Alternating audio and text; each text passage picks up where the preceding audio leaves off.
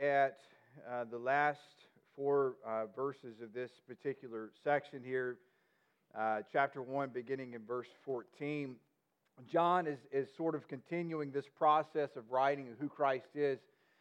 And as you go through all the different Gospels, they all begin differently. And Matthew and Luke begin with, especially Matthew begins with the genealogy of Christ and the manger scene and the whole birth of Christ. But John just sort of comes out of the gate getting to the point about who Christ is. And that does not mean that we move past the manger. That does not mean we move past the baby boy there, because I think we have to look at that and examine the baby of Christ, the birth of Christ, and all of these things, because of the implications we see beginning in verse 14, how crucial, how important of a story this is. And I say story not just as a fairy tale, but as actual truth, history that happened in events. And so this is something that truly happened in history. But this particular passage in verse 14, and I don't want to, I want to say this very carefully because I don't want you to take it the wrong way. There is the resurrection of Christ and the crucifixion of Christ, which is essential to our salvation. Without it, we could not be saved. But the Christmas celebration of Christ coming to earth is very, very crucial. It is, I'm not saying it's more important than the resurrection, but had the resurrection and the crucifixion occurred without the incarnation of Christ, it would not have mattered. Had a man came and died on the cross and come back to life and it not been God, then there would have been no power to save us. It would have been a great story, but would have done nothing for our salvation. So this story here is so crucial to our salvation. And so we're going to be beginning in verse 14 and then continue all the way down to verse 18, if you follow along with me. And the Word became flesh and dwelt among us. And we have seen His glory. Glory as of the only Son from the Father, full of grace and truth. John bore witness about Him and cried out, "This was He of whom I said, He who comes after me ranks before me, because He was before me. For from His fullness we have all received grace upon grace. For the law was given through Moses, grace and truth came through Jesus Christ. And no one has ever seen God, the only God, who is at the Father's side. He has made Him known." Let's pray. Father, we come as we look at Your divine word this morning. Would help us to look at it and what You are trying to speak to us and what the truth behind it was intended when the author wrote it. Would help us to be to hide behind the cross this morning as we proclaim Your word. Have Your way in Jesus' name. Amen. So I want to invite you this morning to seek the joy that can be found in Christmas. As I welcomed you this morning, I'm very aware that there may be some here this morning that are not looking forward to the Christmas season. And you've been hearing about it since Halloween. I mean, your neighbors have been decorating, and you may be one of those folks that pulled out the tree as soon as it got below 50, and you pulled out the tree. But you have just been dreading it because you know what all comes with it. And I think a lot of times we know how special Christmas is. And we know how happy it can make us. And we know how it's going to leave us empty. It's not going to fulfill. It's not going to do what we want it to accomplish. And so therefore, we dread it.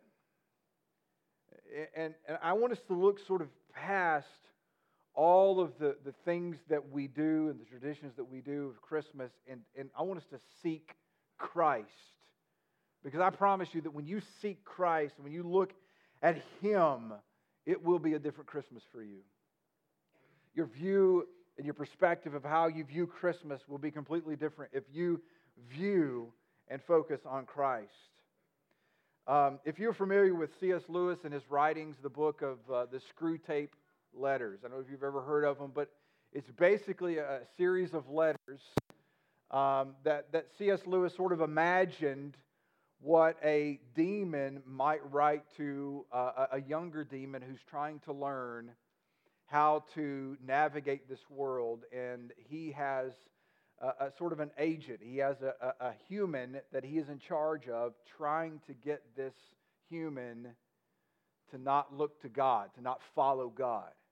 And so he's writing to his nephew, and he's writing these letters, and he's giving him advice on things to do and things to say or point him or try to get this human's attention away from God and keep him busy. And there's a letter that sort of surfaced recently that was a lost letter that was sort of centered around December and Christmas. And here are some of the highlights that this is sort of C.S. Lewis' interpretation of what he might be writing. I thought it was very interesting to share.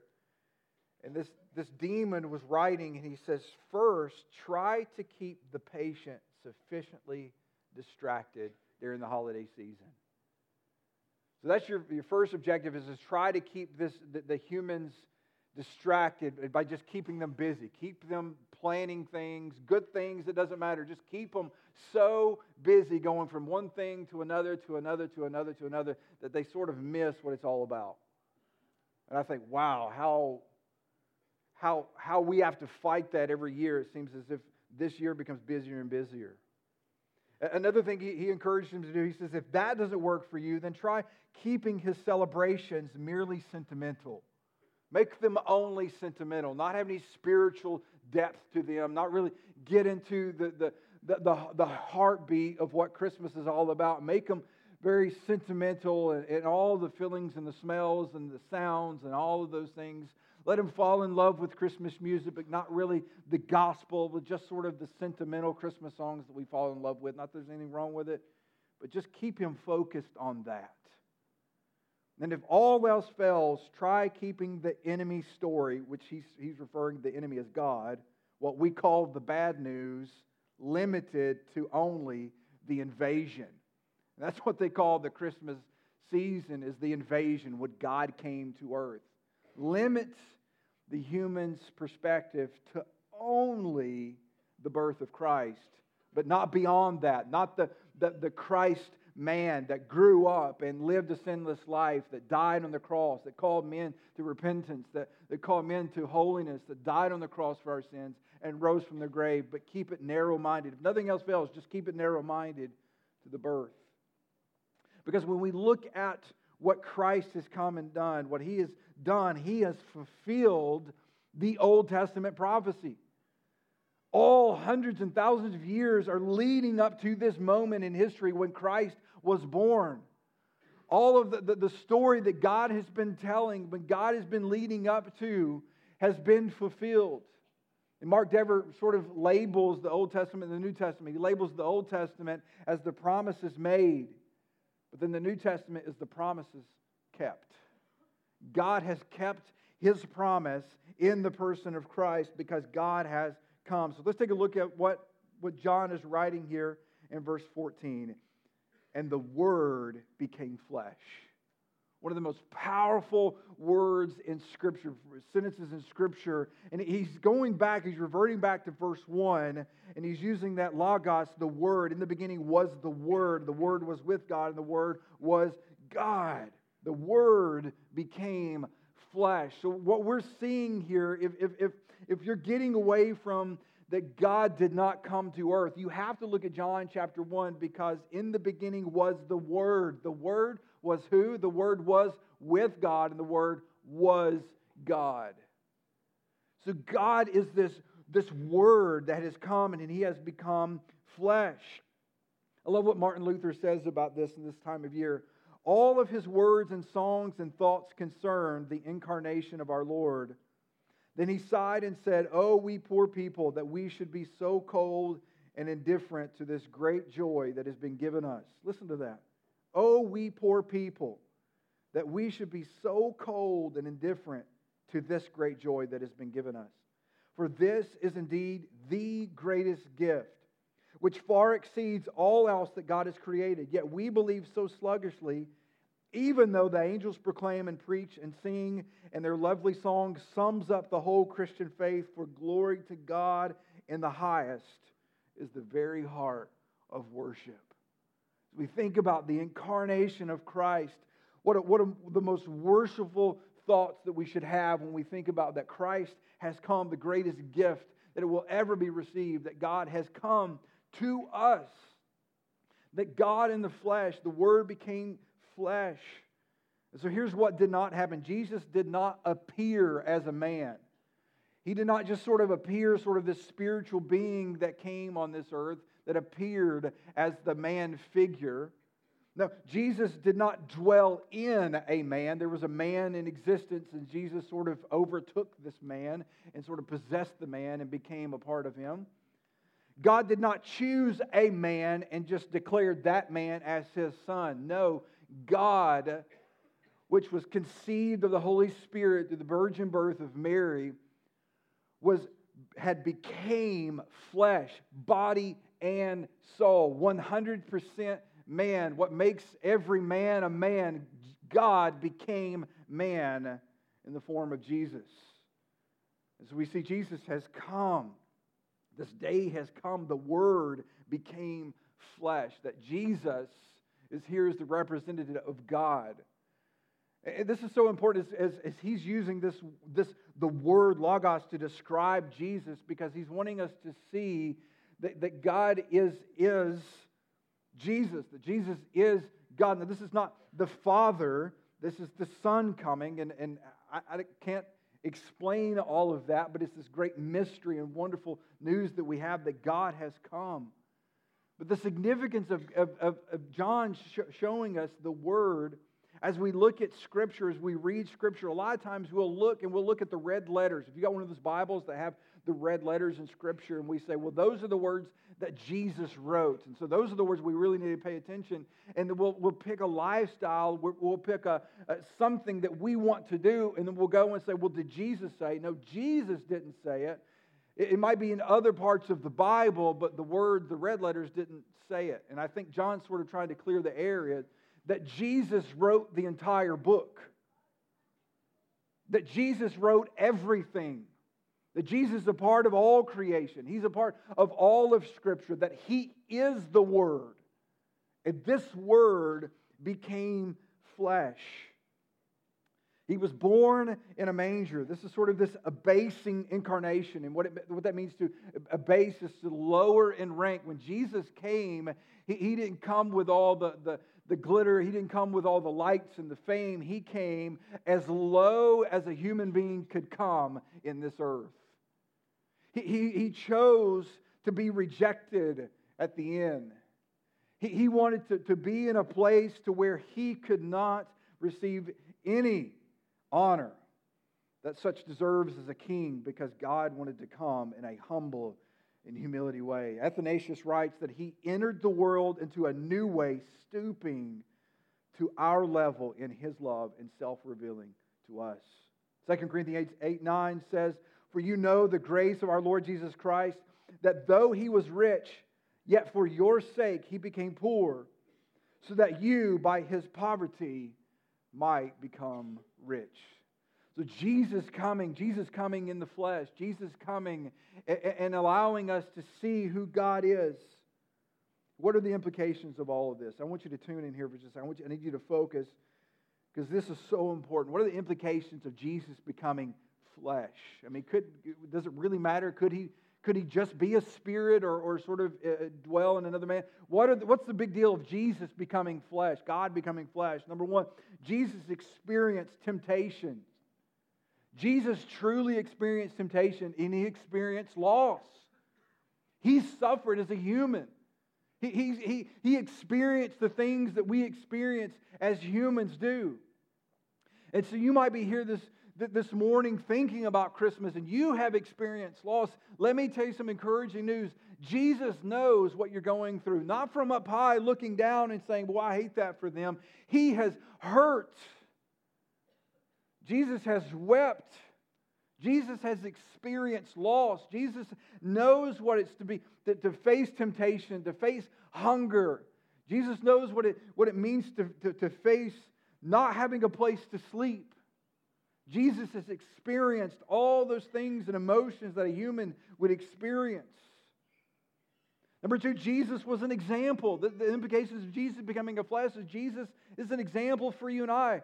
I don't know if you remember the WWJD, those bracelets, and the marketing people sort of went crazy with it, but it was sort of a great reminder of what would Christ do.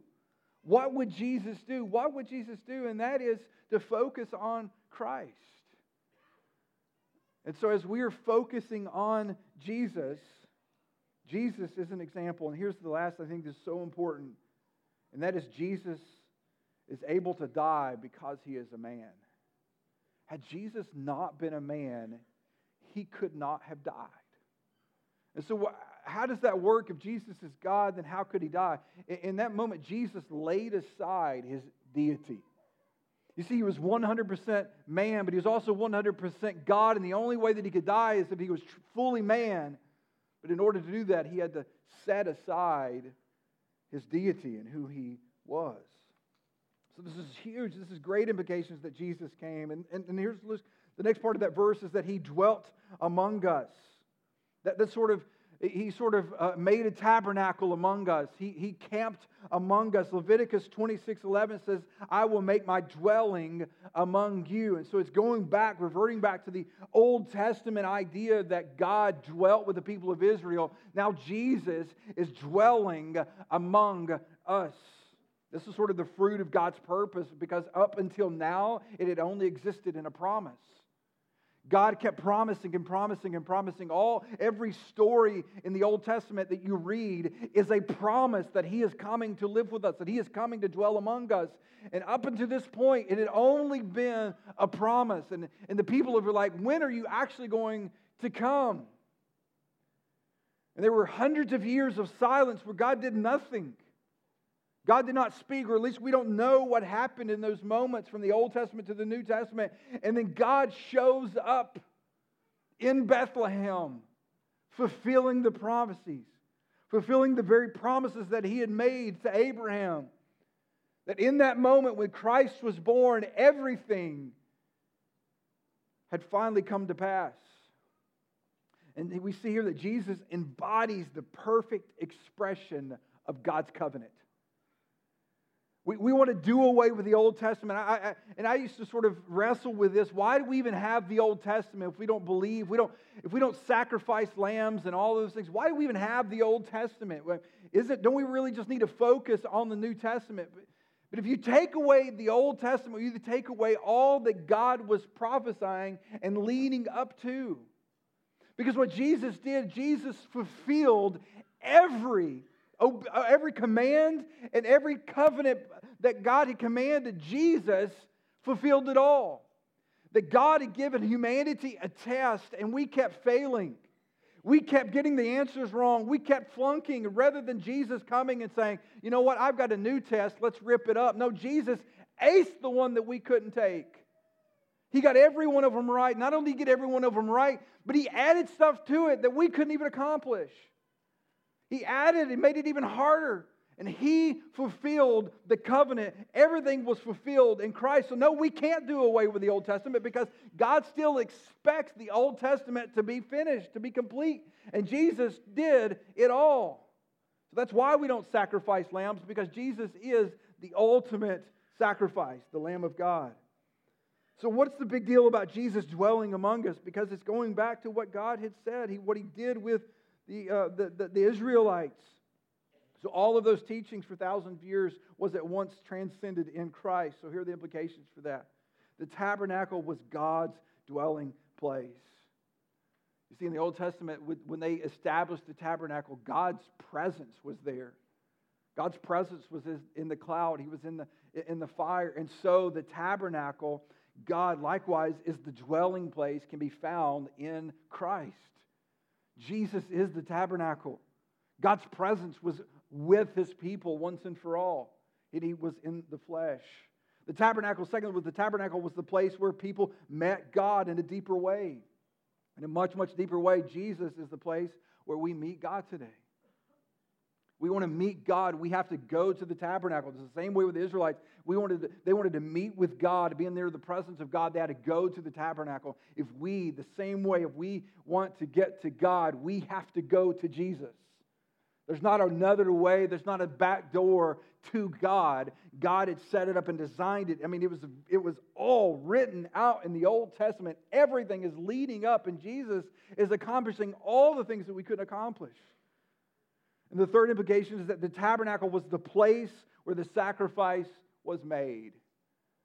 And there we have it. Jesus laid down His life as the ultimate sacrifice for you and I.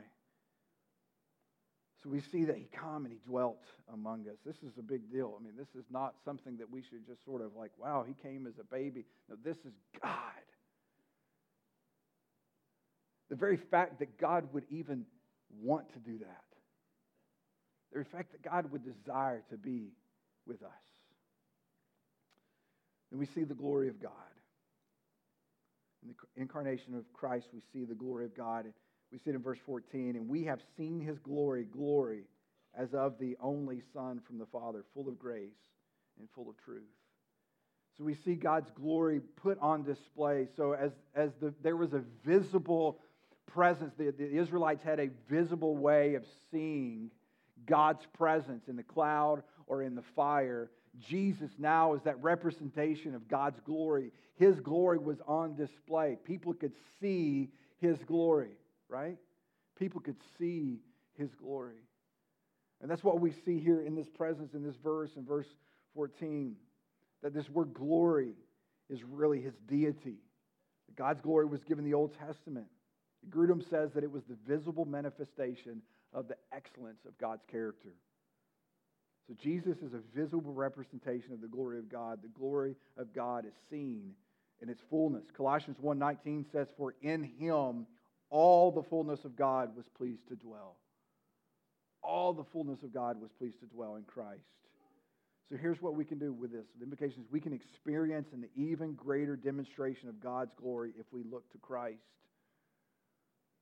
And it wasn't that everybody necessarily saw God's glory. There were some that saw it greater because they believed. They put their faith in Christ. There was the physical, there was the visibility of Christ and His miracles and the things that He did and accomplished, His works and His life, that people saw the glory of God in Christ. They could see the glory of God. But for those that believe, saw something even greater. And that is the glory of God. And they believed. So let us, here's something I think we should strive for. Let us love the glory of God more than the glory of man. Let us strive to seek after the glory of God rather than the glory of man. So many of the things that we do and the decisions that we make on a daily basis are to seek after the glory of man. When ultimately the one that only matters is the glory of God. John 12:41 says this, Isaiah said these things because he saw His glory and spoke of Him. Nevertheless, many even of the authorities believed in Him, but for fear of the Pharisees, they did not confess it, so that they would not be put out of the synagogue, for they loved the glory that comes from man more than the glory that comes from God. So there are some of you that may be here this morning that believe, but for fear of what others may say, and not receiving the glory of man, you are silent, and therefore you truly don't believe. Let us not be in that position today, but may we seek the glory of God. Just as like we see in John in verse 15 that John proclaimed Christ. It was the proclamation of Christ. As we see here in verse 15, John bore witness about Him and cried out, "This was He of whom I said." John is bearing witness of who Christ is. John is bearing witness of the Messiah. He is proclaiming, and he's saying, just as I have cried out, we see in verse 29, he says, behold the Lamb of God who takes away of the sins of the world, just as I've been saying. So here's what happens. John is bearing witness. He's crying out. So just imagine living in John's day and being a devout Jew. Imagine living in this day and being a devout Jew, because you're following God. You're doing all the commands. You're trying to follow all the covenant and the commandments that God has given you. But now there's this guy that's coming and saying, behold, the Lamb of God. I mean, could you imagine how difficult that would be for John to begin to sort of, even though it wasn't new, even though it wasn't something out of left field, God's been preparing us for this very moment. They were missing it. But John had the charge of proclaiming and leading up to Christ. And so you start hearing about Jesus, and you're trying to fit all that you're doing of God's plan into what John is saying. You're trying to figure out, where does Jesus fit into what all I'm trying to do? And they had a hard time believing and embracing it. But here's what John was. John was proclaiming the gospel of Christ. And he was sort of the last of the Old Testament prophets. He was kind of like the last Old Testament prophet. You've got Jeremiah and Isaiah, and all these guys are saying, Christ is coming, the Messiah is coming, the one that God will send is coming. And John gets to be the guy at the very end, and he gets to point at Jesus. All the other prophets were saying, He's coming, He's coming. But John gets the joy, he gets the privilege of saying, there He is. See, we're not crazy. We're not talking out of our head, because look, there He is. All of the prophets have been saying, I get to point at Him because behold the Lamb of God who takes away the sins of the world. He also is saying that not only do I get to cry out, but this was He of whom I said. This is who we've been talking about. Like I told y'all, this is Him. And then he says, in the next part, he says, He who comes after me ranks before me. Even though John was born 6 months before Jesus, he's saying Jesus is sovereign. He comes after me because He ranks before me. He is the sovereign God. Colossians 1:15 says, He is the image of the invisible God, the firstborn of all creation. For by Him, Jesus, all things were created in heaven and on earth, visible and invisible, whether thrones or dominions or rulers or authorities. All things were created through Christ and for Christ.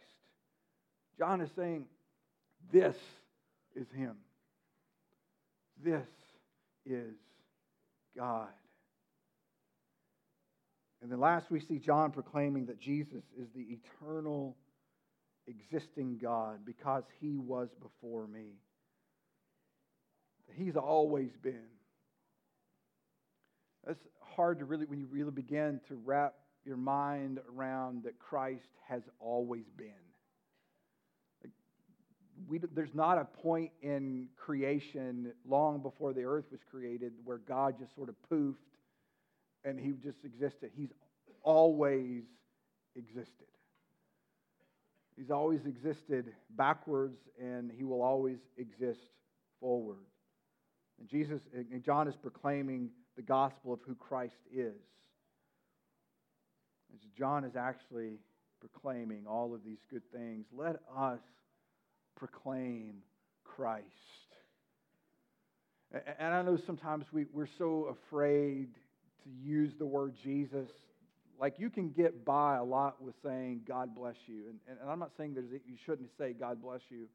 But you can get by sort of in a lot of places by just only saying God. It's when you start saying Jesus that people have a problem with. It's when you start mentioning the name of Christ. And not just that He was a teacher or a prophet, but that He was the deity of God. That's when you begin to have issues. So let us not be afraid to proclaim the wondrous truths of Christ, just as John did.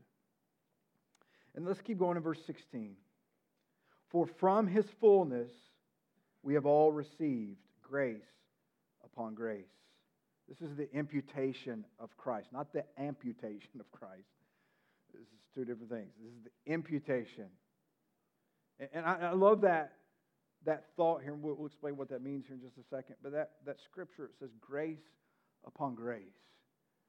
If you could just imagine as the wave is coming in, and before it is gone, another wave is crashing on top of it. And over these waves are crashing onto each other, just as God's grace, by coming, is His grace just crashing onto another. Before we can use up all of God's grace on the front end, He's blessing us with more and more of His grace. It's a never-ending cycle. So is the Christian life. So not only we see the imputation of Christ, this is what is a double imputation, the marvelous exchange. And the imputation really just means to sort of to take from something else and to give it to another and sort of in exchange and receive. This is my debt. I'm going to give you my debt to you, and God is going to give His credit to me. That's sort of the imputation. It's an exchange where this is my situation and circumstance, and we're going to exchange. That's what happens. And so for the sake He made Him to be sin, He knew no sin. So that's Jesus. For our sake, He made Him to be sin, who knew no sin. So that's the first imputation, that Christ receives our sin. He became a criminal. He became guilty before God. Christ took our shame, our disobedience to God. He took all of the consequences of that sin. And then the exchange, what did we get in return? Is that in 2 Corinthians, so that in Him we might become the righteousness of God. He received our sin. We receive the righteousness of God. And that's what it means for imputation. Our sin is imputed to Christ. We're the guilty party, but He came and took that from us. And we received Christ's righteousness. And I love what the Ligonier statement on Christology says about this. For us, He kept the law, atoned for sin, and satisfied God's wrath. Listen to this. He took our filthy rags and He gave us His righteous robe. In exchange for filthy rags, He gave us His robe. So how did He do that? Well, Christ fulfilled the law. The law points to the consciousness of sin and the need of redemption. So we see that in verse 17. For the law was given through Moses, but grace and truth came through Jesus Christ. The law was given through Moses, but Christ came to fulfill the law. The Old Testament was a shadow. The New Testament was the substance of what Christ had done and accomplished. Colossians 2:17, which are a shadow of what is to come, but the reality is Christ. The Old Testament was just a shadow of Christ. It wasn't the real thing. It was an image of what was to come. So the law was able to show us our sinfulness. The law is good. It's our teacher, our master, is what Scripture will say, to show us and instruct us how to live. But the law was never intended to save us. That was Jesus' job. Colossians 3:13, Christ redeemed us from the curse of the law by becoming a curse for us. For it is written, cursed is everyone who is hanged on a tree. And as we look at this last verse here, verse 18, we see the revelation through Christ. No one has ever seen God, the only God, who is at the Father's side. He has made Him known. You see, in Jesus, the Father is revealed in a way and in a depth that has never been known. This thought carries with it the idea that the story has been told. The story has finally been told. Now, all of the leading up and the climax is leading to this one ultimate, that Christ has come, that God has come, and this story of grace is now fully and perfectly explained through Jesus. You see, Jesus is the revelation of God. We see in John 14, he goes on to say that if you had known me, you would have known my Father also. From now on, you do know Him and have seen Him. Philip said to Him, Lord, show us the Father, and it It is enough for us. And Jesus said to him, have I been with you so long, and you still don't know me, Philip? Whoever has seen me has seen the Father. How can you say, show us the Father? Jesus is saying, you want to know the Father. You want to know God the Father. Look unto Christ. Look to Jesus to see who God is. It's the very picture and the character of God was on display in the flesh of Christ. And so what happens is Jesus is correcting our distorted view of who God is.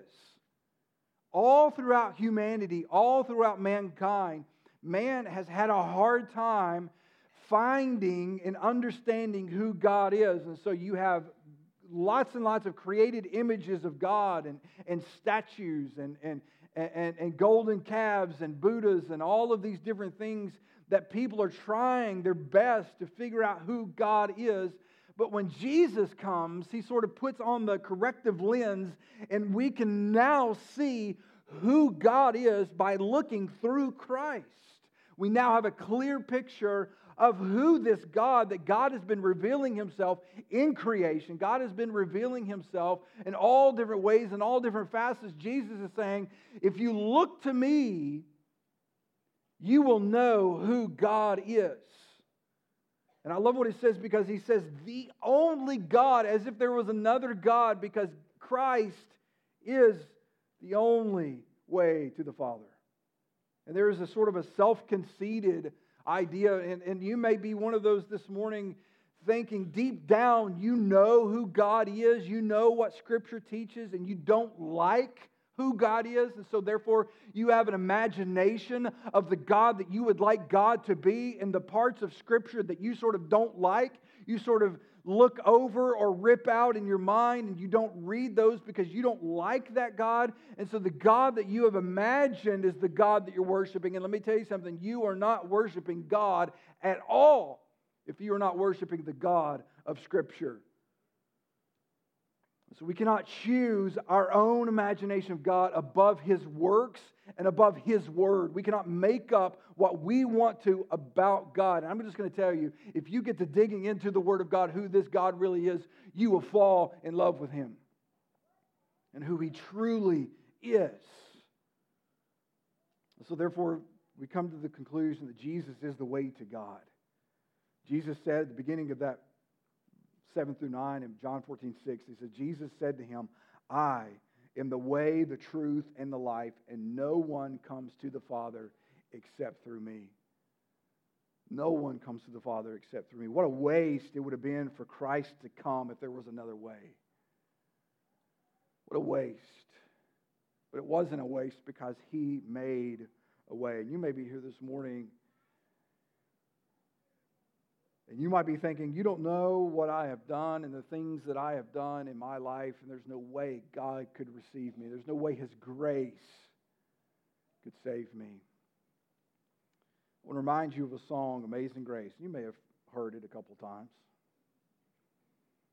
But just listen to the words of this. Amazing grace, how sweet the sound that saved a wretch like me. I once was lost, but now am found, was blind, but now I see. It was grace that taught my heart to fear, and grace my fears relieved. How precious did that grace appear the hour I first believed. Now listen to this. Through many dangers, toils, and snares, we have already come. It was grace that brought us safe thus far, and grace will lead us home. It's this grace that we can put our hope and our faith in, that we never lose sight, never lose hope, that His grace will lead us home. We can put our faith and trust in Jesus Christ. And as we close, I want to leave you with this question. Let us not forget that if God was willing to send His Son to live a life as a criminal, to take your punishment, to take your sin for you, do you think that He will withhold His grace from you? If God is willing to send His own Son to be born into this mess, and to live, and to save us, and to die for us, there's no way He's holding back His grace for you. It is free to all who come. It is free to all who will receive and believe in Christ. And I don't know if there may be someone here this morning who has yet to receive that grace. Maybe you're like the Jews and you're trying to accomplish getting to God through your own works and your own merit, your own goodness. I'm just going to tell you, it's not going to work, because if it worked, Jesus would have never came. The very fact that we needed a Savior is the reason He came. This hero, this rescuer came to save you. And He is coming to give you grace. He wants to save you. He wants to rescue you and to redeem you. So I know you've probably still got shopping to do. I know you've probably got parties to plan for and food to make and parties to attend.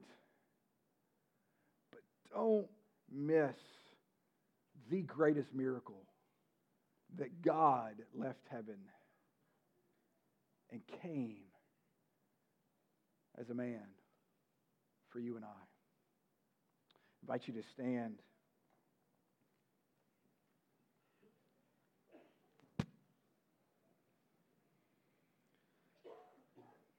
And the way we want to end this morning is we want to give you an opportunity to respond to God's Word.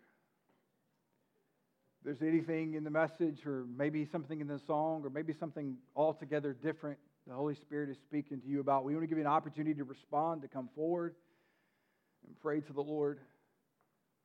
But if God is speaking to your heart to come, to be saved for the first time,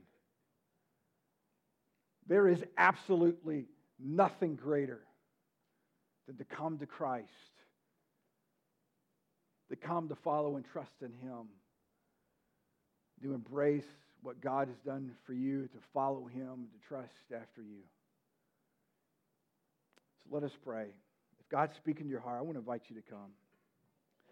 Father, we entrust this moment and this time to you, knowing that your Holy Spirit has already been at work, knowing that you can save and you can work in hearts and lives at any moment, at any time.